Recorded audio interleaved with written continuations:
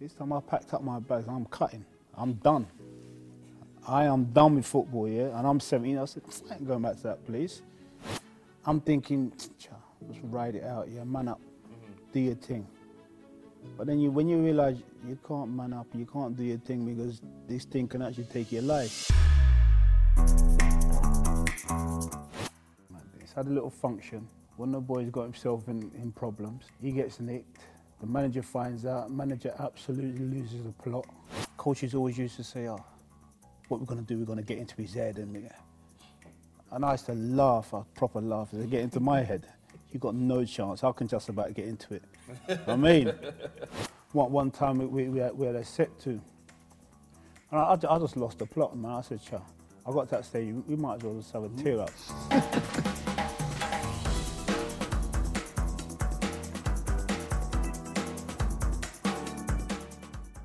Welcome back, people. We have got, what I would say, the UK's most disrespected footballer of all time. Would you agree, big man? 100%. Yeah, we have got a legend, a childhood hero of both of us. Yeah, 100% as well. And just one of the baddest boys around, man. He's a nice guy. We're going to get into it. Mr. Andrew Cole. Bless, man. Thank you for coming on. Thank you for giving us the time. Ain't nothing. Well, we were driving down this morning, this afternoon, like, gassed at it. Yeah. We're literally talking to each other, like... Walking down memory lane. Yeah, like, bro, like, we're about to talk to Andrew Cole, you know. And I want to get into that as well because there was a big spell around your name, wasn't there, for a while? Yeah. And obviously, this was where you give off vibes to similar personality like my dad. So my dad had a thing where if you didn't know him, you had to say his full name, Paul Anthony Burke. He was adamant that's what you had to say. And I feel like you're going to tell us a similar story around your name.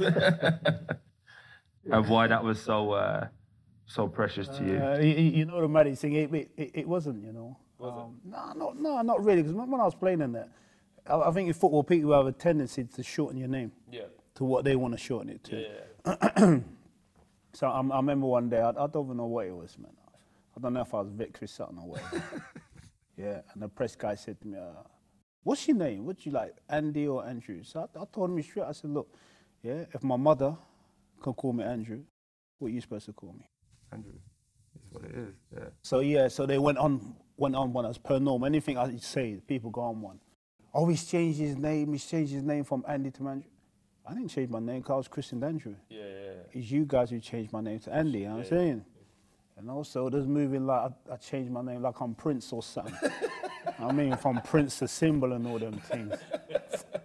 So I said, you know what, get on with it, And then I just got into it with them again and they want to make up noises. Oh, he's changed his name, who does he think he is, and all that kind of nonsense again.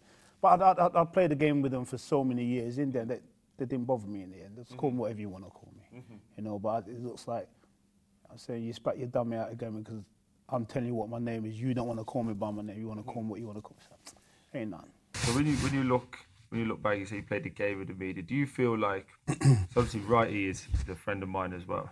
I feel like you two, and we mentioned this, but you two were like the street's hope for football. Do you get what I mean? Like you represented all of us, not just black kids, but because you had it as well, didn't you?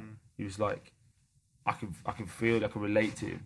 Do you feel like your way of like not really speaking when you were playing has hindered you a little bit in terms of Righty's kind of like the child-friendly one now, and everyone loves Righty. He's been giving off this. Everyone's uncle, isn't he? Yeah, he's giving off this vibe of like nice guy, happy guy. But if you actually remember him when he was playing, he was on Badness. Yeah. But that's all gone now. But I feel like that's still around with you.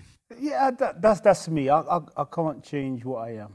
I was having the same convo with my brethren the other day, and he said to me, I'm so glad you've not changed. I said, I can't change. Because this is me. The way I am with people, the way I talk with people, they turn and say, are you one of us, innit? I said, what do you think I am? I mean, I can't change what I am. Yeah. You know, so yeah, I'm the kind of individual who say like mad things. It's like when you're growing up and your parents say you don't talk to strangers. Those are the kind of things I'll turn around and say to people. Yeah. I mean, I don't know you, so why am I supposed to talk to you? And that will upset people. Yeah, but the thing is, it's actually so straightforward though, isn't it? Yeah. You're not saying anything bad. You're just too honest, I suppose. Exactly. In the world. Yeah. And then people want to get upset and say, oh, he's arrogant. I'm not arrogant because I'm just doing what my parents told me to do. I know I'm a big somebody now, but that don't mean I got to talk to you. You know what I'm saying? And I think people really get upset by it. But I turn around and say, I don't know why you get upset, because I don't know you. And let's flip it on its head now. If I wasn't who I was, would you want to talk to me then? Yeah, I get it. You know what I'm saying? Yeah, it's true. You know, but people don't look at it that way. Basically, you, isn't it? Yeah. He's the most antisocial person you've ever met in your life. I've been called that as well. No? Social, you just don't want to speak to who you don't want to speak to. Yeah. If I see someone over there, I know they don't want to speak to me. They probably want to speak to me because I'm next to you. There you go. But look, I'm at that age now. I just turn around. If people want to talk to me, I'm at that stage. I just turn around and say, yeah, I'll talk to you. Not a problem, man. No problem, man. But when I was playing ball, it was different for me. I'm just out there. I've got to do my job. I've got to focus on what I've got to focus on. You know, you touched on it already. For me, when I was playing football, I wasn't just representing myself or my family. I was representing my people. I'm saying I was representing kids that want to aspire to play football, regardless what colour you are. You know, you can do it. No, it don't matter how many people tell you what you can't do. Because in football, that's massive. Be always prepared to tell you what you can't do. No one's prepared to tell you what you can do. You know, Definitely. and that was what I was younger. That's what I was like. And when the way I played football, I played like it was my last game. Because I didn't know if it was my last game or it wasn't my last game. It's one of those ones you got to have that mentality. Yeah. Did you find that people try to change your mindset on not speaking to other people? Like, is it in terms of the clubs?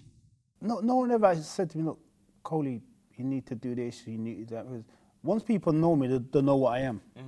And that's the craziest thing. So when a lot of people turn around and said, oh, he's arrogant, they turn around and said, well, do you know him?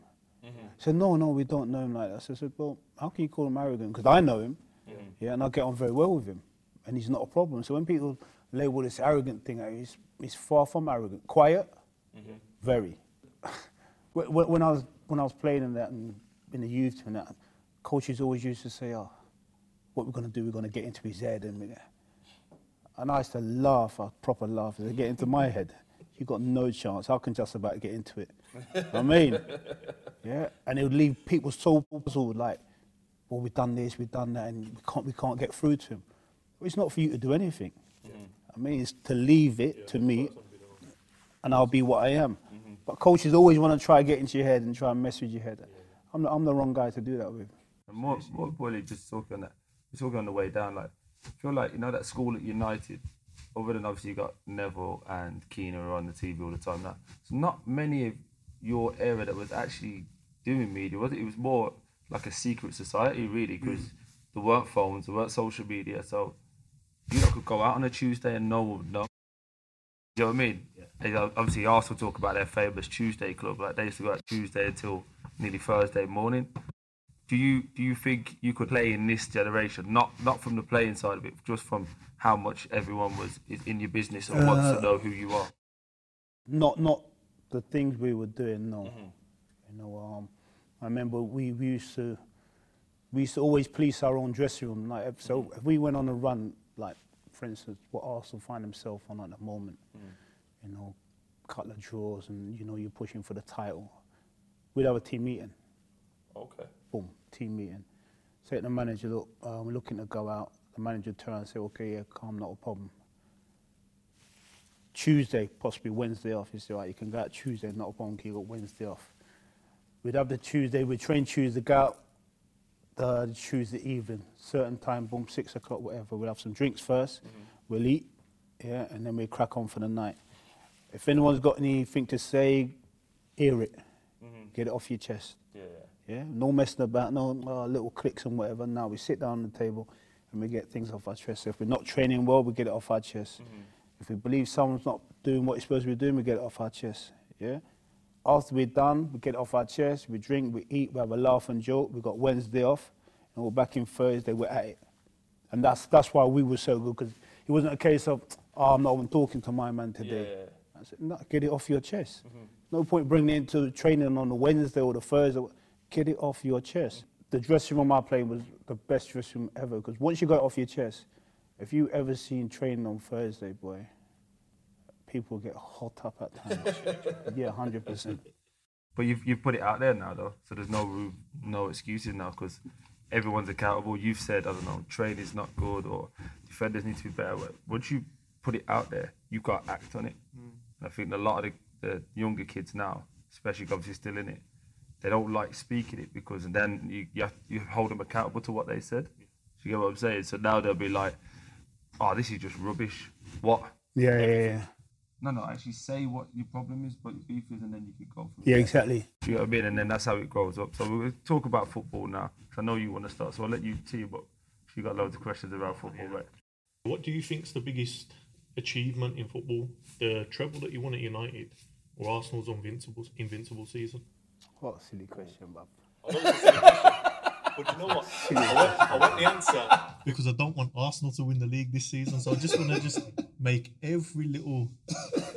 You know that I'll come and sit here and try and flannel, man. I mean, the invincible season Arsenal was absolutely phenomenal. I mean, it's unbelievable. I would never sit here and disrespect Arsenal, you know. But when you've won every piece of silverware you can do in a domestic game, and then you go into Europe and you win that, I mean, you weigh it up. Invincibles, you win one trophy. Yeah, but the way Arsenal talk about it is like that is their treble. Yeah, of course, because it's an unbelievable run. I mean, like I say, I'm not sitting there and trying to disrespect that, but you're always judged on at elite level what you win. You know, so you look at it in terms of fantastic run, great players. That's some great players there, but you end up going on an unbelievable run and winning the league. We went there, we won I'm so here for it, by the way. I'm here for it. Yeah, it's true. the league, FA Cup, and then the Champions League. And it's that's what it's always all about. I mean, people can talk about how much money they amassed and all that. You know, fantastic, brilliant. Money doesn't bring you happiness. You know, but Got the memories of all three. there you go.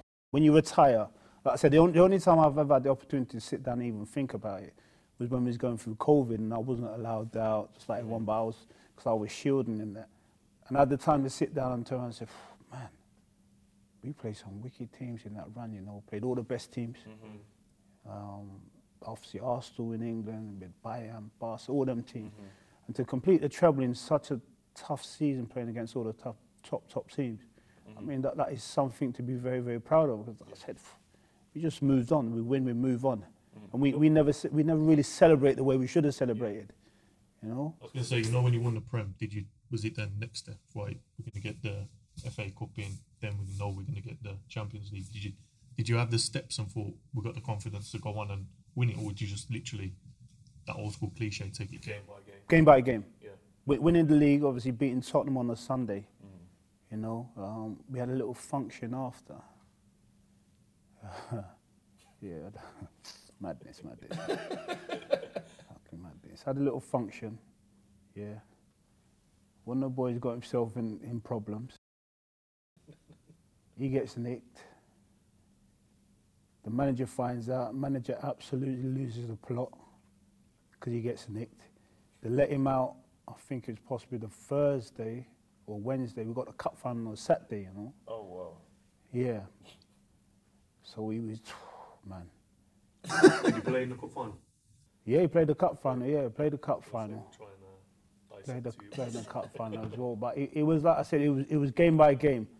And the crazy thing, we celebrate, but we don't celebrate because we know we got something else to move on to. So after the game, we have a few drinks, we go out, we have something to eat, and then boom, we do what we do. We got Saturday to think about FA Cup final now.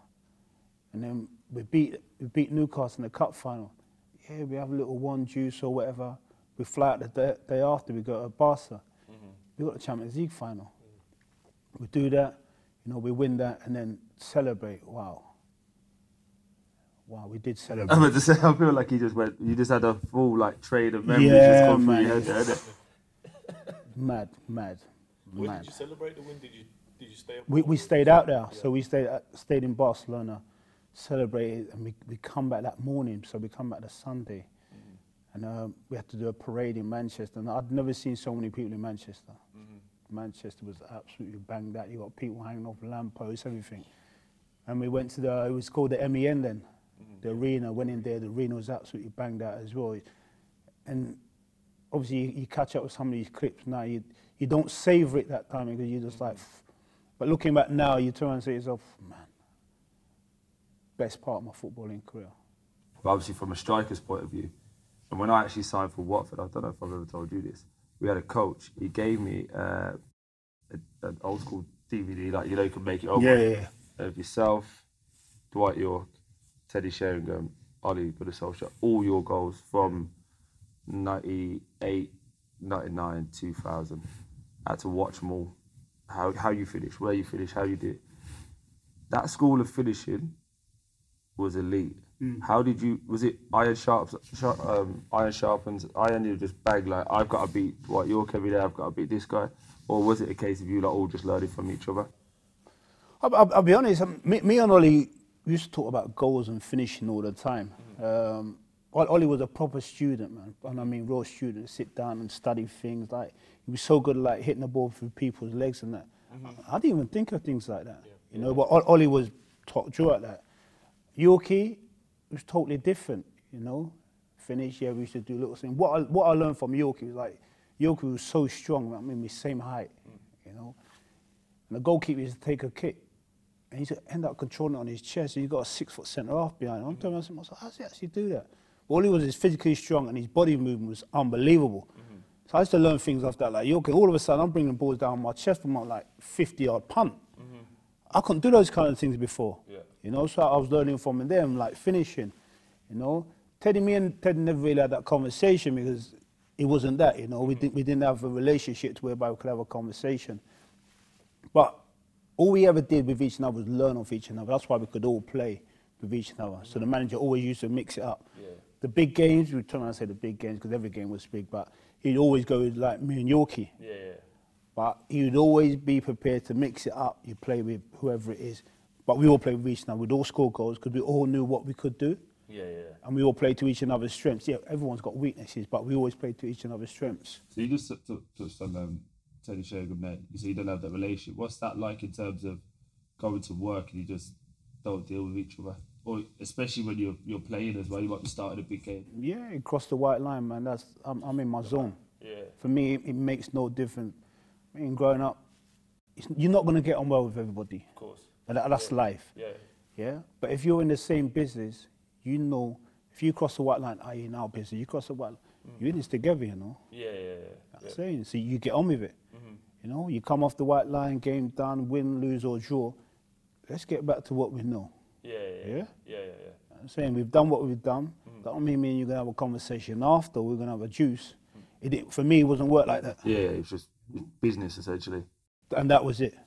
Everyone else, of course, I get on well with everybody else, but we never had that relationship. You know, but I'd never ever make that come in between what the team wanted from me or what the manager wanted from me. You know, I remember one time we had a set to, and I just lost the plot, man. I said, I got to that stage, we might as well just have a tear up. It was mad, man. It was mad. So I come in the dressing room, Roy's having a go at me, but in the end, Roy's having a go at me because he wants to have it out with Teddy as well. I'm like, what kind of madness is this? You know? He's leading on you first. Yeah. To then get to where he You know wants what I to mean? get to. So we done that, and the manager pulled us. Must have been the Monday where he said, I can't accept this. I can't have it. I said, I understand you don't talk. I understand not everyone's going to get up, but I can't have you fighting. You know? So I said, cool, it's not a problem. He said, look, let's get back to it, you know.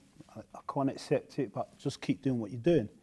Man, I did that, he did it, and then, you know, it's all about progression and try to win what he come to Manchester United do. He want to come win the league, he won the league, he ended up winning the treble, you know. So you just got to be professional now. You know, when you spoke before about you going to train, you air out your business, like you'd air out your problems with each other. Was that the same with you and Teddy? Or did it just everybody knew? Everybody knew. Everybody spoke knew. of. Everybody knew. And I think it's you know, it didn't go too well pre-season. We went on pre-season, and I'm an individual. I'm at that stage where I know what I'm doing. I know what I'm looking to try and do as well. And he said something to me. I said, well, it's like, no, not today. You know. It's one of those ones. And from then I said to myself, nah, man, no. Just do your thing, I'll do my thing, and then we'll go from there, you know what I'm saying?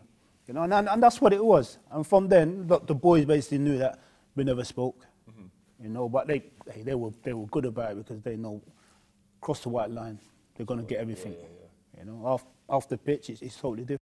I was going to ask you about Paul Scholes, because I don't feel I was old enough to appreciate him. Because when he was like coming to the end of his career, obviously he was still a joke, but how good actually was it for a striker in terms of just make you runs and he'll find you? Scholes is frightening. And I know people say, I'll be biased, the best midfield player. The best midfield player. I don't think you're biased though, because is it like Zidane and everyone said that they'd love to play with him and all that, but what was it that, for you, that just set him apart? Passing. His passing was an absolute joke, you know. Couldn't tackle when he wanted to tackle, but if he wanted to leave his mark, he would be one of the, he can't tackle. But he knows what he's doing. He's one of those individuals. I mean, physically strong, no. Quick, no. But when he had the attributes that he had, he didn't need to be physically strong or whatever, because people didn't want to go too close because he roll it around the corner and get it back. So they hang off a little bit, he'll spank a 40-yard ball out or something like that. So people are actually saying, well, what are we going to do here? We're going to get tight? Well, you can't get tight, he'll kill you. I mean, but he had all these qualities that made him a top player. Arrive in the box, mad late, score stupid goals like volleys and all them kind of mad things. But the quality he had and playing up front with him, you know, when he was like playing in the hole or when he dropped back to centre midfield, the dream. The two boys in midfield, him and Roy, man, you can't get much better. No, definitely. I don't think people give Roy the credit as well, because Roy's a player. But you know, because obviously he's got the image of a hard man and all of that. But he's a player as well, a proper player. I got to talk about him. David Beckham, I'm sort of love to head a ball. What was it like to have that kind of service? You feel, at the time you probably go, it's just David or whatever you called him, but now you're a reflective mode. You go, I had some big boy players, you know. Yeah, I had some proper players. They made it very, very easy. You know, when we were there, the manager always used to say, he said, no mess about the manager. He said, look, just get the ball to your centre forwards, yeah? That's all he used to say. Get the ball to the two boys up and they'll win you the game. And in the end, he was like, get the ball, never roll it to Bex, and you knew straight away what Bex is going to do. It was not like, oh, Bex, get the ball in the box, you know what he's going to do. Gets out his feet, was his head down, he already knows what I'm going to do, knows what Yorkie's going to do. So if he doesn't sling it in the box, he'll play it in the Yorkie, and he'll play a 1-2 with me, or whatever it may be. But you always knew the quality was coming. From the other side, Giggs is a totally different player. You know, Giggs is in and out, drops his shoulder, takes people on, plays 1-2s, and pulls things back or whatever. So you knew straight away as a combination. You knew what he's going to get. Yeah, definitely. As a striker, did you know when Giggs was going to take someone on or deliver? 100%. You know when you, like, I know you struggle with it, like, you don't know when someone's going to deliver. But you know when someone's going to deliver or not deliver. So 100%. was there something you knew? Always knew. And they knew our movement, what they was going to get. I don't think at any stage that actually turns there's any chance you're making a little move or something. It wasn't like that, because everything was there's so much interchange. You know, if it was Giggs here, look, roll it around the corner, get it back, or just get out of space, leave him, take the fullback on. You know, make a run off the centre off, whatever. But you always knew, what he wanted. Bex was totally different. You know, Bex would never gone to overlap. Never just made overlaps and overlaps, but knew I'm hardly going to get the ball, because the delivery from Bex is unbelievable. So then it's either near post, middle of the goal, or far post.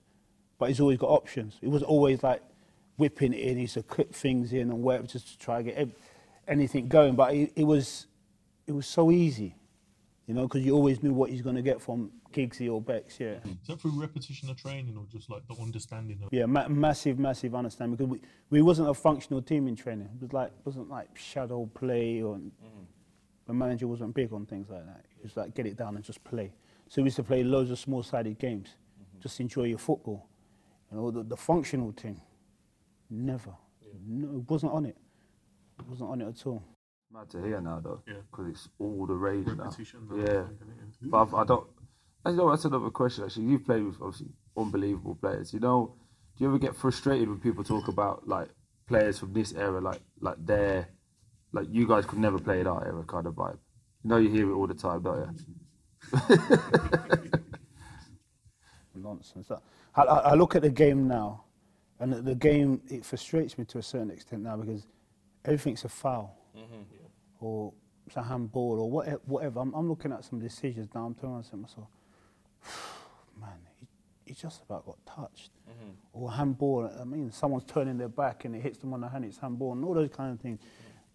Any good player could play in any era. It don't matter what era it is, because you're good players. And all you do is adapt. So the era now, I look at it now and I turn and say to myself, can I play in this now? Yeah. I remember Jokic said to me, Colin, if you played now, you get 50 goals, you know. Yeah? Because running the box, you get chances, you know. If you trip over your shoelace, you get a free kick. I mean, so it's all those kind of things. So yeah, look, any good player could play in any area. It makes no difference to me. I think that's interesting when you say that though, because obviously to looking at Haaland at the moment, what's he on, like 40 something goals already, and obviously he's looking at your record, isn't it? You and Shearer got, was it 33, 34? You can get that obviously this weekend. He's on 31. Do you look at your records as like they're there to be broken? 100%. Yeah, you know, some people get very, it's my record, I want to keep it, and they're quite precious about it. What do you think of someone like Haaland? Holland's different. You know why he's different? He plays to his strengths. You know what his strengths are? He runs into the box. And he just keeps running in there. And that's all he does. So when people turn around and say, oh, he's this and that, he is. He plays to his strengths. But if you look at the modern day game, how many people do you see play like Haaland? Not many. There you go. So he's not changed the game. He just plays to his strengths. Yeah, 100%. And that's running in the box and whatever. They asked me the other day, and that's exactly what I say. He's good. Yeah. He's very good. He's good at what he knows he's good at. So why would you want to change that? I run the box, I get tap-ins, I get volleys, I get headers. If you look at all of his goals, he's got none of them outside 18-yard box. Would I complain? No. Of course not. I think as well, when you got those players, Yeah. I think it's a perfect system, and I got cussed for this earlier on in the year actually. I said, I feel like he's going to be the new mould of player. You know, every now and again you get, so like when Thierry come from a winger into a striker, everyone started trying to get the wingers and make their strikers. And then you had, I would probably go Drogba. Drogba changed it because it was two up front before Didier. Yeah. The Didier come in and went, nah, I can do this on my own. I think he's got to be that bold. I think you're going to see a lot of 6 foot plus strikers now who are just running hard in the shadows. That's all you have to do. You know, the modern day game, it frustrates me because I look at centre forwards now and they want feet. I'm telling myself, well, do you imagine if you just run 20 yards in behind you? You know you actually throw on goal. Oh, I can't do that now. But you know what? You've just reminded me of it. So I've got to give a shout out to Poe and the Filthy Fellas because I know you was on. Yeah. That man give me jokes still. But, and I don't know the fellas now, apologise. But how was somebody arguing with you about what I was? No, I'm literally like, I said it to you, innit? But his point was valid. Yeah, Like, but I didn't even get to hear your point because this guy annoyed me so much that I just turned it off. yeah. Do you know what I mean? You can't just dismiss a goalkeeper. No, so I'm going to ask you the same question, and I'm robbing your lyrics, so apologies. But a one-on-one, you say it's probably one of the hardest. It is. Is the hardest chance, right, for a striker? It is. Can you just elaborate on that? Why is the hardest one, yeah? Because if you look at a striker here, 9 times out of 10, you don't have to think because you know what you're going to do. You see your pictures, come bang, there you go, not a problem. Yeah? One-on-one is, right, you throw on goal, you got options, so I'm going to go bottom left, am I going to go high, am I going to go bottom right, what am I going to do? I'm going to take it round him, yeah? Chances come split second, bounces bang, you don't even think you do it. Yeah? So when people say, oh yeah, it's easy, it's not, because a goalkeeper's doing his job. So when you hear commentators talk about he's a world-class goalkeeper, yeah, because he's doing his job. So if you're one-on-one and you miss, the turn around and say to you, oh, he's missed an unbelievable chance there, should have scored. In the same breath, you turn around and telling us that he's a world-class goalkeeper.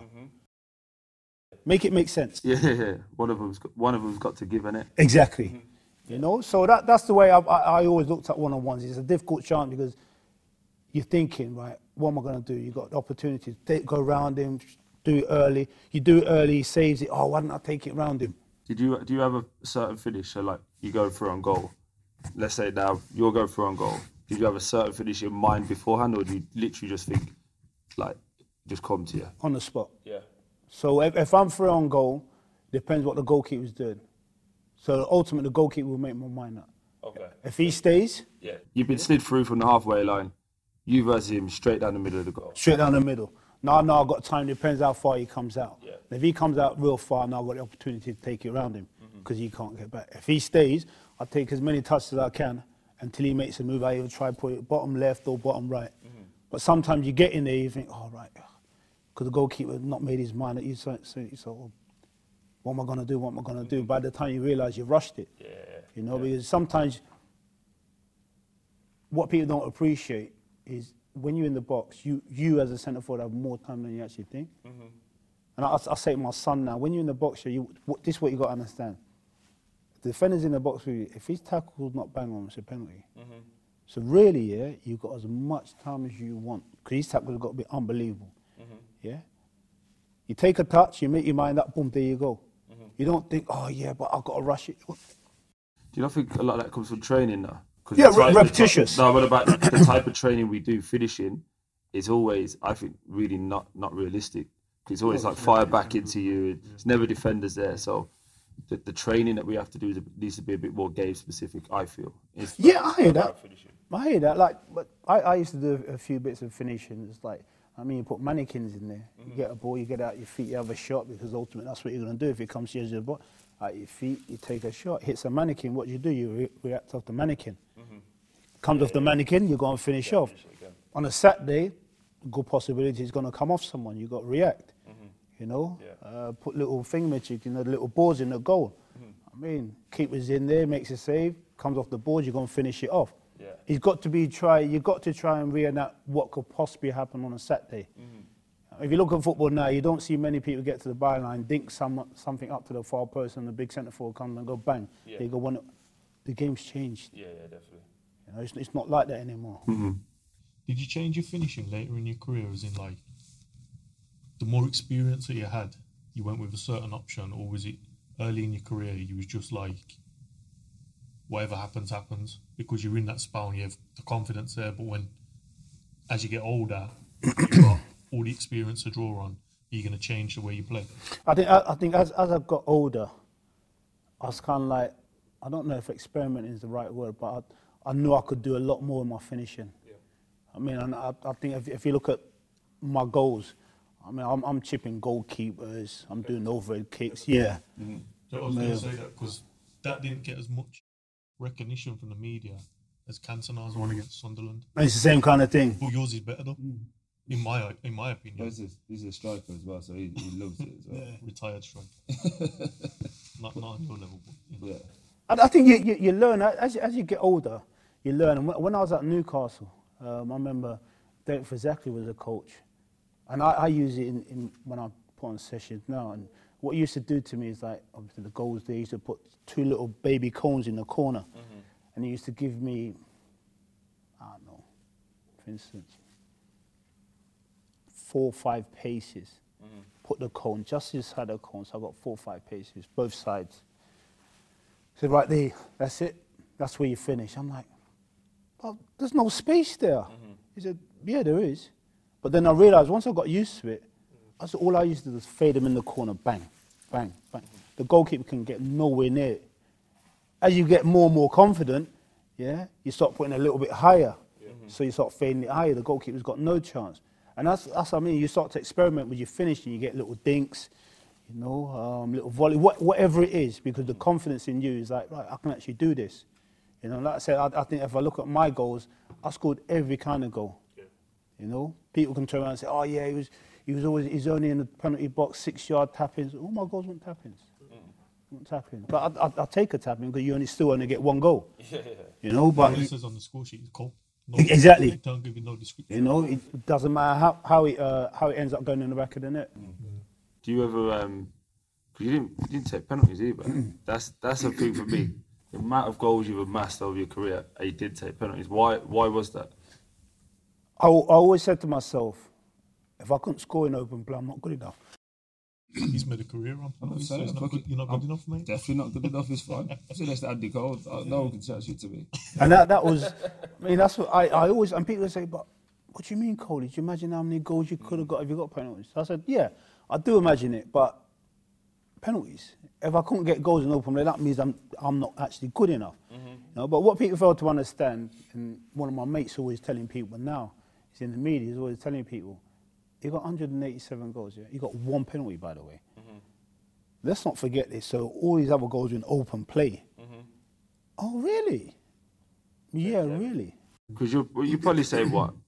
For teams you played at, let's say 8 penalties a year? Maybe 10? Newcastle, when I first started, yeah, 10, 15. Man United, 20s. That's what I'm saying. So you're adding per season, if you just go half of them, 5 extra goals at Newcastle per year, 10 extra goals at Man United per year. Do you get what I mean? The numbers are just Adds they are up. what it is. But that's what I'm trying to get to. Why is there a level of like disrespect to your name? I feel like there was someone got mentioned. I think it was Nunes or something, and you come back. You don't normally clap back at people, but I swear it was online, innit? It was online. I don't clap back at people because, like I said, I'm retired now and I've mellowed so much. I can't bother with the nonsense, yeah?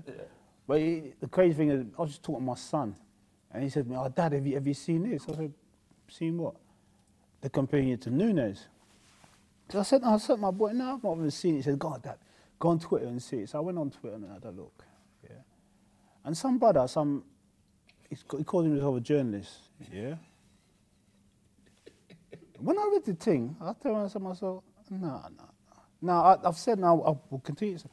I don't know Nunes. I've got nothing against him. I wish him all the best, and fingers crossed he works out well for him at Liverpool, yeah? But when a man's making a comparison to what I've achieved and what Nunes is, you can't compare the two of us, yeah? So I told the brother, look, I'm happily retired. I basically explained to him what I've won, how many goals I've scored, and you're trying to compare us. I'll tell him about it. Don't be disrespectful. It's disrespectful to you, but it's not fair on Nunes. Exactly. Because you're saying now, unless you could do what one of the best strikers this country's ever produced could do, you're a failure. But there you go. Yeah. So he tried to run with it, and then you got all the experts on Twitter and all that. Yeah. And then in the end, the brother come out and say, "Oh, sorry, I didn't mean it like that."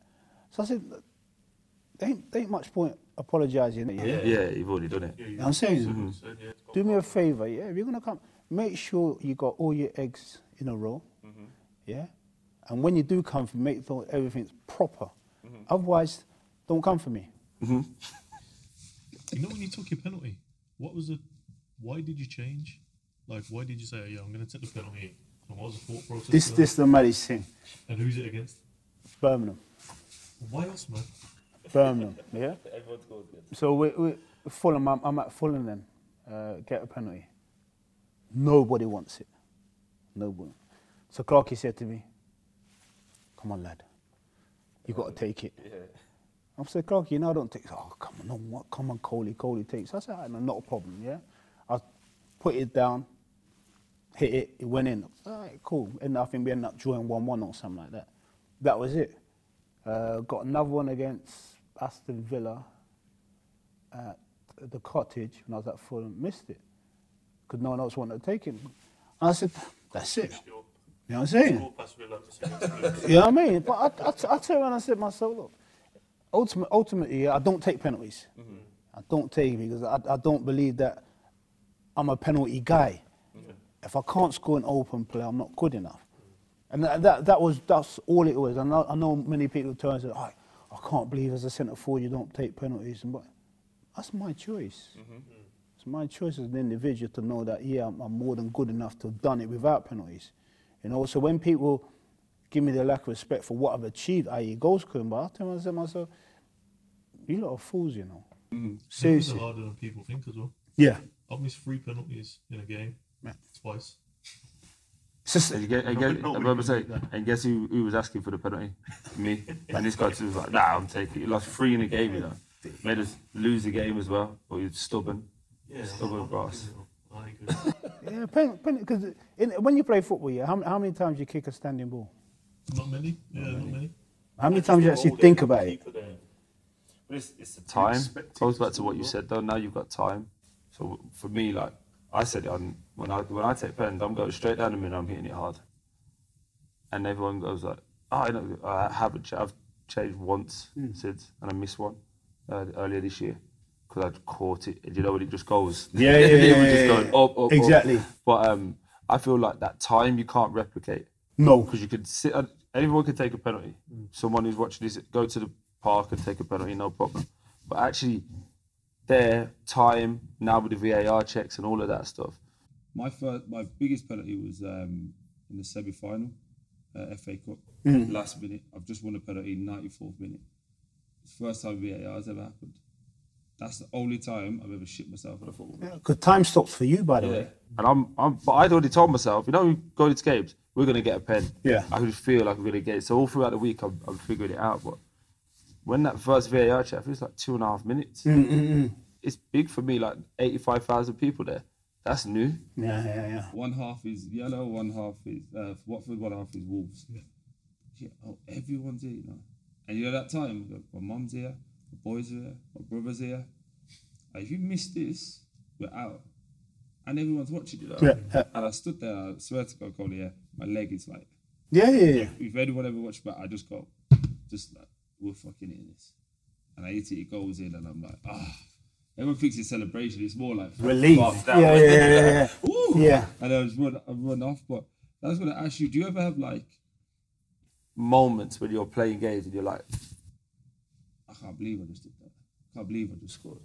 With all that you've achieved throughout all of your career, Is there any times you scored or you played the game and you're like, wow? I think you do go through surreal moments, you know, because I think at some stage you're playing the game and you have the opportunity to say, yeah. can you tell us any of that? I had a mad one. We played Marseille Champions League, and we were losing, and I don't know how. All to this day, I don't know how I got this overhead kick and it went in. But it was a proper overhead kick. Man landed on his back and could have winded himself and all those, yeah. The ones you practice in the park. Yeah. When I ran off celebrating, I'm like saying, oh my God. We watched these kind of things as kids. Brazilians busting overhead kicks and it's going in the top bin and that. And I run off celebrating, I'm saying to myself, man, this is so special. And I come off after and be talking about, Dennis Law used to do that all the time, overhead kicks. Now when people start talking about someone like Dennis Law, you know what I mean? I would never put myself on par with a man like Dennis Law, but when people talk about he used to score overhead kicks for fun, you know how proud that makes an individual, even people to say, oh yeah, man scored an overhead kick like Dennis Law. We see how that is for you thinking about Dennis Law. That's probably how the same is for him thinking about you. Yeah, I get that now. Like does that ever cross your mind? Like, these are putting me on the same pedestal as what I'm putting them. Yeah, I get that now, even more so now because I'm retired and I'm a lot older now. I mean, the respect that I have from the generation underneath me, yeah, it's mad crazy. You know, because it's mad crazy because I am what I am. Yeah, and that's the first thing they always say to me is, but you're just you. I said, well, who do you want me to be? Yeah, but you think you're someone else. I said, no, I'm me, yeah, and I can't change what I am.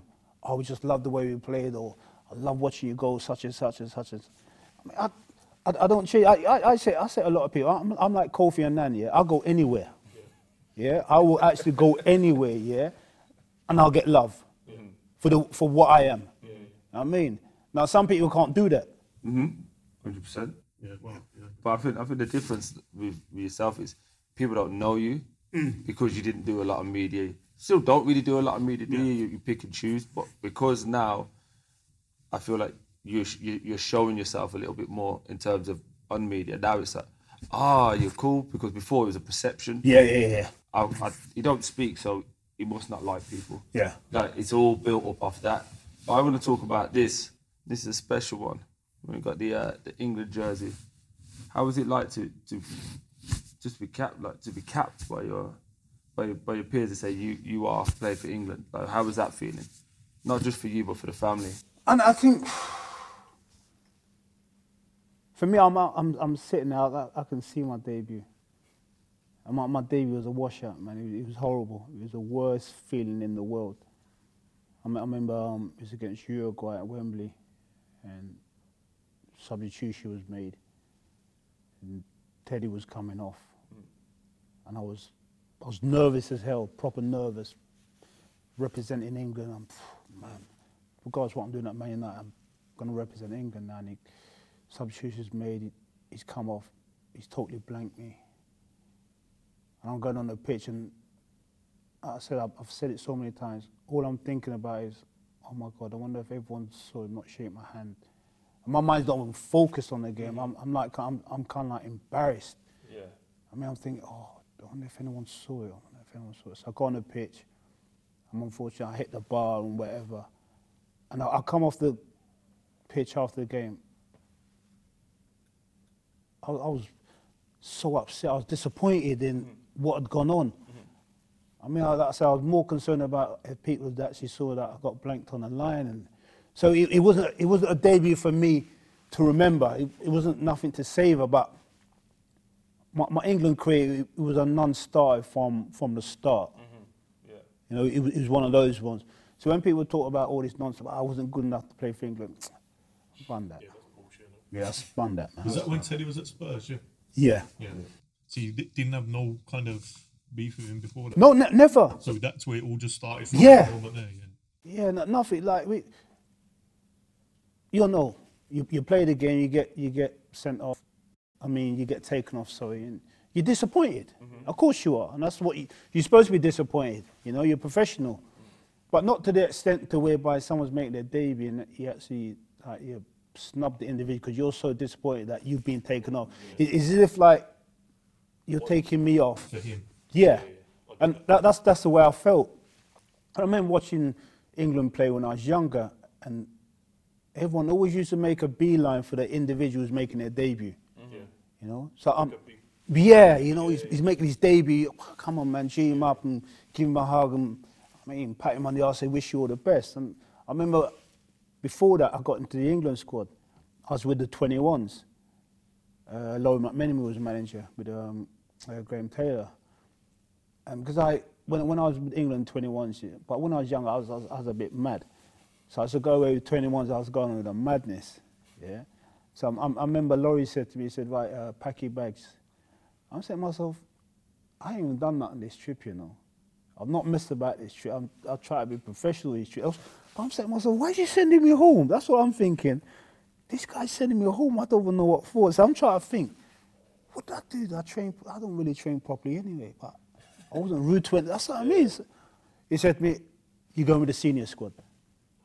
I said, oh, yeah. He was like, oh my God. Proper nervous. I'm like saying, but I don't want to go, you know, man's nervous out So here. he set you up for that then, yeah? Yeah. I go to the senior squad, and I remember meeting them. They said, this is your room, Coley. Got my room, went in my room, didn't come out my room. Must have been about 20 minutes later, bang, bang, bang on my door. I said, my God, who is this, by the way? Right, Coley, come on. He was like, CP, Des, couple other men come out and said, right, come on, come with us and whatever. And I thought, oh man, I felt so welcome. You know, even, I know that was the year England didn't go to the World Cup, lost to the Koeman. Koeman should have got sent off, the free kick and all that, so didn't go to the World Cup. So I knew then, yeah, because what I'd done for Newcastle that season, I had a great chance of going to the World Cup. I ended up getting 41 goals that season. I knew if England had gone to the World Cup, possibilities had been left out. I was scoring 41 goals. Never. So yeah, I was disappointed. But like I said, when it did come round, my England career was a washout from day one. It wasn't meant to be. You know, I remember sitting in a room when Kevin got the call from David Davis explaining why Terry wasn't going to put me into the England squad and things like that. And I was saying to myself, does it really go like this? You know, but for me, it ended up being like that. You know, throughout my England career. So when people ask me about it, am I disappointed by it? No, I'm not disappointed by it because I know I was more than good enough to play for England. You know? Do you think Colton Palmer and Des Walker as older black players come and welcomed you because they knew how hard it was for a black man coming into that England setup? Most probably, yeah. Most probably. Yeah, it's good for They them. recognise it and then Yeah. try and welcome you into You know? it. And But I think at those times as well, as senior pros, you know, senior pros would always do those kind of things, make you feel welcome. You know, because I grew up in a generation, I always say, when I was a scholar, well, it's not a scholar, it's not a scholar now, that come later, man. When I was an apprentice at Arsenal, yeah, some of the senior pros could be an absolute nightmare, bruv. who was coming through at Arsenal when you was there? Merce was in the first team, Mickey Thomas, David Rocastle, God bless his soul, Paul Davis, Gus Caesar, Martin Hayes. So they were all the young guys. Yeah, that's cool. I want to know the person who let you go. Like From what Arsenal. Yeah, do you know what I mean? George.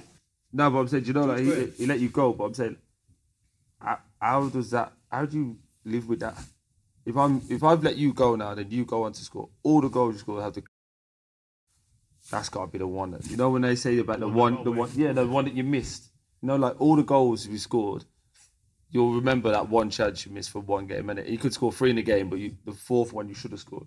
That's how I imagine it was for a long time. 100%, because but the thing about I wasn't easy. I wasn't easy when I was at Arsenal.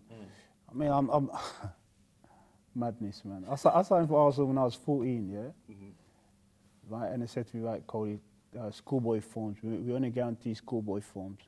So I was thinking, yeah, right, that's cool, man, because I know I'm good enough. I'll turn pro. I'll turn pro. So some of schoolboy forms, I remember at the time, I come with my parents, schoolboy form. You got a little sign on for your little £1, you know what I mean? The man thought, yeah, bro. I'm saying, yeah. So joined Arsenal, 16. Done my couple of years at Lillishore, joined Arsenal, 16. Then I start hearing, obviously, the bring boys in from Scotland, Ireland, and places like that. I find out that some of the Scottish and Irish boys are turning pro at 17. They told me, yeah, no one turned pro until they're 18. Yeah.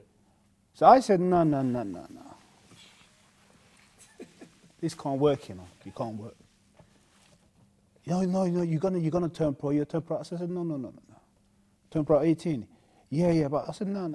You got these men turning pro at 17. You're telling me, yeah, no one turns pro at 17. I said, I ain't waiting. No, Coley, don't worry. You're gonna turn pro at 18. So I said, no. So them times I was going for a little madness at the club anyway. And Ricey, you know Pat Ricey. Yeah. Pat was always screaming and hollering at coach as a coach, you know. I'll get into his head, and if I don't get into his head, I'll just run him and all them kind of things. Because back in those days, that's what it was. So I said, all right, cool. So he tried to get into my head, didn't work. Yeah, I run at my pace. Still don't work. Yeah. One day he just went on too much in training, so I bust a mad piece of skill, bagged one, picked the ball up, blasted the ball in the air, walked in, got showered, and was cut. I said, I'm done. That was the end of it. Yeah? I said I was done. So I'm like 17 now, and David O'Leary was leaving, and David's obviously a big poet, and I didn't drive. So I said to him, David, can I have a lift to Cock Foster's, please? And he said to me, Coley, have you done everything? I said, yeah, everything's done. He said, are you sure? He said, yeah. So he dropped me off, yeah. This time I packed up my bags, I'm cutting. I'm done. I am done with football, yeah. And I'm 17. I said, I ain't going back to that place, yeah. So I'm living with my sister then. So my sister said to me, Andrew, why are you back here so early? So I said, sis, I'm done, you know. So what do you mean that I ain't playing football no more, man? I'm done with football. She said to me, no, you can't, man. My brother-in-law started, he said, no, what do you mean, brother? I said, nah, I'm done. He said, nah, you can't be done. Nah. I said, nah, I'm done with this. Man tried to treat me like I'm an idiot over there. I'm not having it. Yeah? But you got to, no, I said, no, I'm done. Packed up my bags, cut. Yeah? I started phoning my mum, because those days my mum was the only person who could talk to me. I remember my mum telling him, if Andrew makes his mind up, that's it, you know. There's not a lot I can tell him because he's ignorant bad. Yeah? All right then. So my mum said, what are you going to do? What are you going to do? But this time my dad, yeah, he's no longer with us. My dad knows he's not even a football man, but my dad is always saying to himself, right, if he's playing football, yeah, I know where he is. he can't get himself in no trouble. You know what I'm saying? So my dad would say, he would say that, so what, I'm Sonny Jim, what have I gone? So I say, oh, you're not, Pops, I'm done. Hey, you mean you're finished? He always just say, don't make them people get to you. I said, oh, I can't bother it, Dad, man, I can't bother it. He said, no, you pack up your things, you go back. I phoned my mum again, and my mum said, oh, yeah, and just go back and see how you get on. My sister was on, so I went back, yeah. I went back within 18th birthday, boom, pro. No ramping, no messing about, no like, oh yeah, 2 days later, my 18th birthday, I got my pro. Present for it. Yeah, and I was the foreman. So then I was a foreman, yeah. So I was the first year I was there, so they gave you the job, so you got to oversee everybody. I told them, I said, look, you lot just do what you're doing, yeah? Just do what you're doing.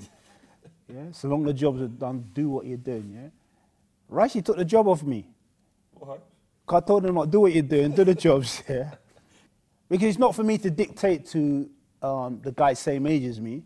We're all apprentices at the same time. Just do your jobs. Enjoy yeah? the journey. Make sure we don't get in trouble, yeah, and then we all leave. Oh, no, we're taking it off you, and he gave it to Ray Parler, because Ray's a year younger than me. So he gave it to Ray, yeah. When it comes to duties and that, cleaning boots, hybrid and all that, you think a man could tell me to do that? Are you mad? I'm doing it what I'm doing, you know what I'm saying? I do what I got, and I'm ready. I mean, no one can tell me, oh, Cole, you need to do it. I ain't doing it, you know. What do you think to that in terms of that apprenticeship now? It's kind of gone out of football, hasn't it? Do you think an element of that is missing now? That it's needed still? 100%. I learned so much from being an apprentice. I did my apprenticeship obviously before Lillyshaw, before my apprenticeship. So I realised then how tough an apprenticeship was going to be. So when I went to Arsenal and did my apprenticeship there,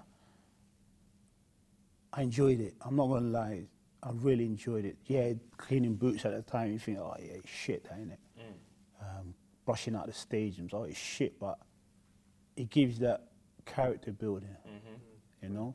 Look, if you ain't going to play football, this is what a normal 9 to 5 could be doing. Real world, so. You know what I'm saying? You know? So I enjoyed it. I had the opportunity then, you form a bond between whatever pro you've got. You know, because you clean these boots and he's looking after you. Might say, oh, there's some boots for you or whatever, maybe. But then you get that interaction, you know, because everyone then was together. It wasn't like, oh, you train over there or whatever. No. You know, so I really enjoyed my apprenticeship. Yeah, I'm not going to sit and say, yeah, man was a bad boy apprentice and that, because no, I wasn't. I mean, you got to talk to me on a level here, you know, and that was me. But I enjoyed actually being an apprentice, not going to lie. Well, I wanted to ask you, how good was Peter Beardsley for you as well, as a pro? Unbelievable Because I player. remember talking to Ivan Toney, and Peter Beardsley kind of looked after him at Newcastle as well, and it was good for him in his career. And I think I read somewhere in the same that how good he was for you. Yeah. Unbelievable player. He was the first man that I learned. He said to me, Coley, stand still and you'll get space. I'm like, shut up, man. No, you know when you, shut up, man, that don't spell sense. Because every coach I've said, oh, you got to be on the move, you got to move, you got to move. Yeah? Exactly, or just move. So in the end, I just stood there, yeah? And I kept getting the ball, and I'm like, bro. It works. Yeah. Yeah. And he said to me, I told you, Coley, just stand there. Or you say to me, right, if I go there, just go there, and I will find you. Yeah, and I said, okay, not a problem. I'll just move somewhere else and he'll find me. So his first pass was like, going to Peter, first thing he looked like, can I get Coley in? I mean, he was a magician. He was an absolute magician. I'd love playing with him. I thought he was absolutely fantastic. So when you look back at, I want to ask you a question. Now, you look back at all your career, you can only pick one player who's going to be giving you the assists of everybody you played with. Who are you going to pick? Beardsley or Scholes? Wow. I can't even answer that. I ain't want to lie. I mean, I played with some unbelievable players. I've been lucky, man. People say, oh, you're too humble, bruv. Nah, I've been lucky. I played with some fantastic players. So that's a difficult one to answer, man. Yeah, difficult one to answer. Who's the toughest defender you've played against? They're all tough. But my mentality was, whoever you're playing against, you just got to be a nuisance, man. You have to be. Have any of them ever done like shit house things to you, like pitching the Pitching back the of your arms and standing on the Achilles, them old school ones? We played Juventus in semis, and that Uruguayan brother, is it Montella? I think his name was. Oh my God, this brother was. Mate, he used to drive me nuts, man. Come down your Achilles, knee you in your back, all them kind of things. And then the other guy who played as well, Ferraro, was a tough brother. Yeah. Tough brother. Old Italians. Yeah. Them man were proper rigid man, them. School properly, Yeah, but you cross the white line, you know, brother, it don't matter how rigid them men are, yeah? You got to come out the little something. You got to make sure them man come up to the pitch and turn and say, hey, Cole. You know what I'm saying? Then you know you left a mark on them. People don't understand, how that's better than anything, Yeah. And it's that little. That someone in your opposition go, you're right, you. Might even not even say it, just a little nod, and you're like, yeah, that's better than any tabloid. Yeah. Anything that your mates or your missus can tell you, but just somebody who played against you. Yeah, that was special. I remember I played against Blakey when I was young. I'd just gone on loan. And I think I was at Fulham then, yeah. And when I crossed the white line, I looked at the size of Blakey. I said, "My Jana, let's hear bombo." Yeah, and I gave him a hard day that day, a proper hard day. I'm a boy. Yeah. I mean, he's an experienced pro. And I remember Blakey shaking my hand, and Blakey's hands were like shovels, bruv. Yeah? And I remember him saying to him, well played. Yeah? I'm sitting there looking back at that, and a big experienced man turned around and said to me, well played then. And obviously I've come across him since then. But the respect I felt then, because I'm a young boy and playing against that man who been playing for years, that gave me a proper G up. The acceptance of Yeah. you there now, you're at that level. I mean, to know that, I can go on and do a little thing now. You never know you're going to get to the levels that you get to, but you can don't always turn and say, I know I can go and do a little thing still. So I just want to kind of wrap it up on a lot of the work you're doing with the foundation. How is that going? How's your health going now? How are you feeling? You're looking well, but how are you feeling? Yeah, man, I've got the head right, When I went down with the illness, I'm thinking, let's ride it out, man up, do your thing. But then when you realize you can't man up, you can't do your thing because this thing can actually take your life. You got to start thinking about it in a different way. And since I've understood it, no, I can't beat it. So if you can't beat it, you just got to try and manage it to the best of my capability. So that's what I do now. So with my fun that I had, because I know what I went through mentally. I went to the transplant games in Newcastle.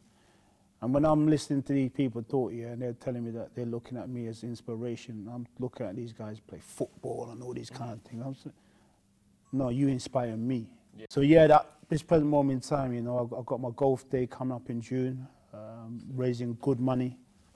I just want to continue. I want to see this thing grow as big as possible. My health, as they say, man, your health is your wealth. Don't matter how much money you got, Yeah, just I mean, when the big man calls for you, It's your time. it's your time. And you can tell people, I got all this money. You turn around and say, well, it's your time. Yeah, for real. So I've got one more question. So everything you're proud of, everything you've done. How was it like seeing your son play his first game? The maddest thing,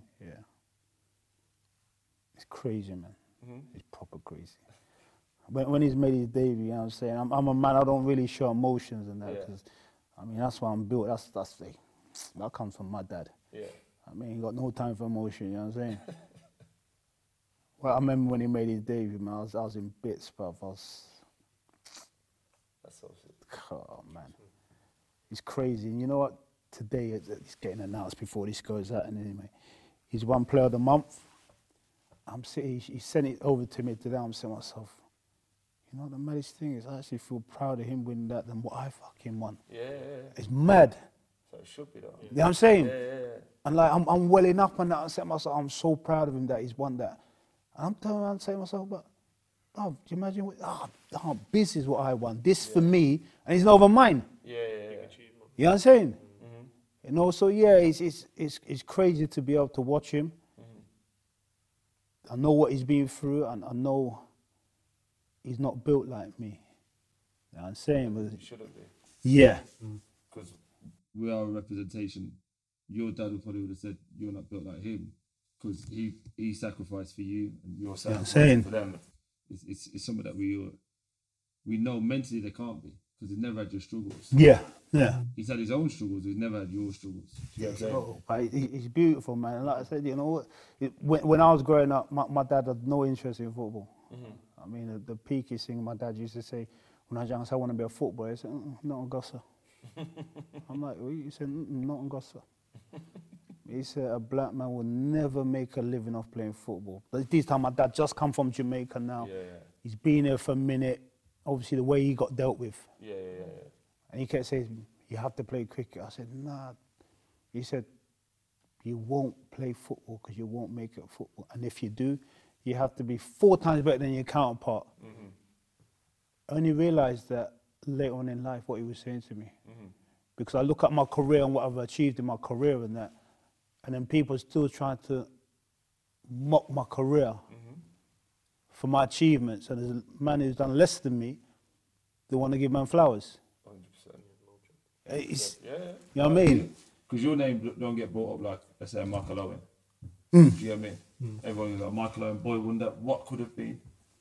But actually, it was meant to be because he got injured, so he had his career, had his time. Ballon d'Or winner as well. Yeah. Yeah. Fantastic career, yeah. Not the guy, Yeah, but yeah. you've had a long career, scored more goals. You get what I'm saying? One more over the course of a career. But the way that you're spoken about isn't in that glowing regard. No, it's not, you know, because as I say, I don't play the game, man. I don't play the game, man. I can't play jigaboo, man.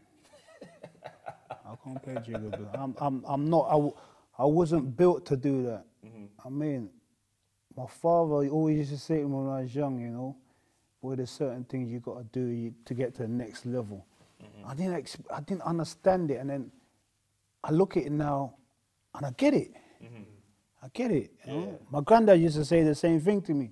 Cause anytime I was in trouble, he'd say, hey, you go and see your granddad. And my granddad, Caribbean, man, straight Jamaican, man. I said, what do you, boy? I hate people calling me boy. Yeah. You know what I'm saying? Yeah.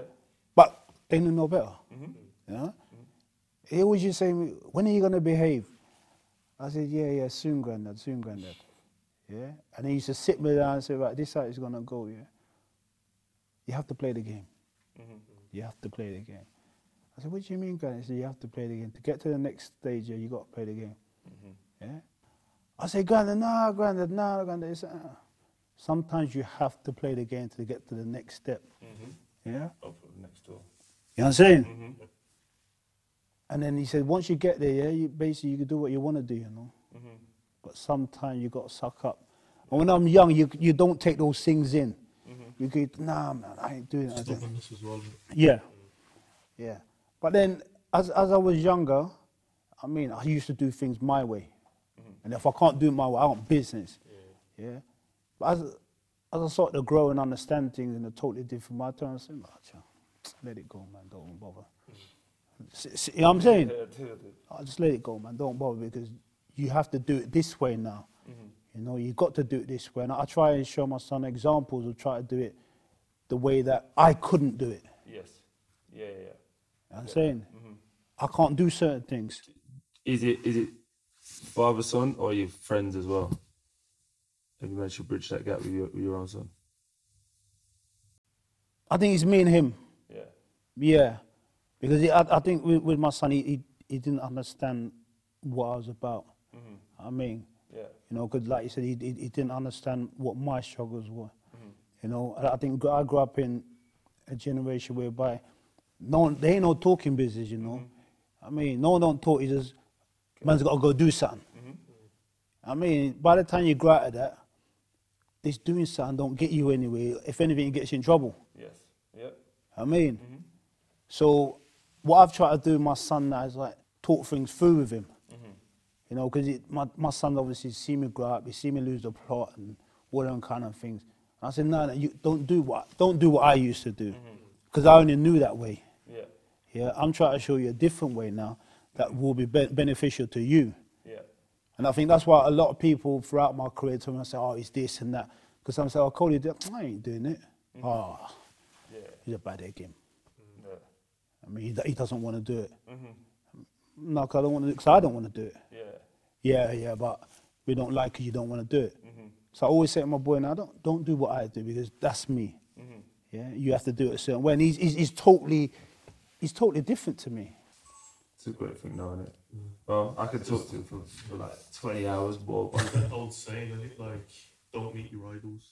But today, I met one of my idols, and I'm glad that I have. Oh, bless you. Anyone that ever says, don't meet your idols, do it. No, that's it. Everyone's different, man. Bless him, man. No problems. Nice one, man.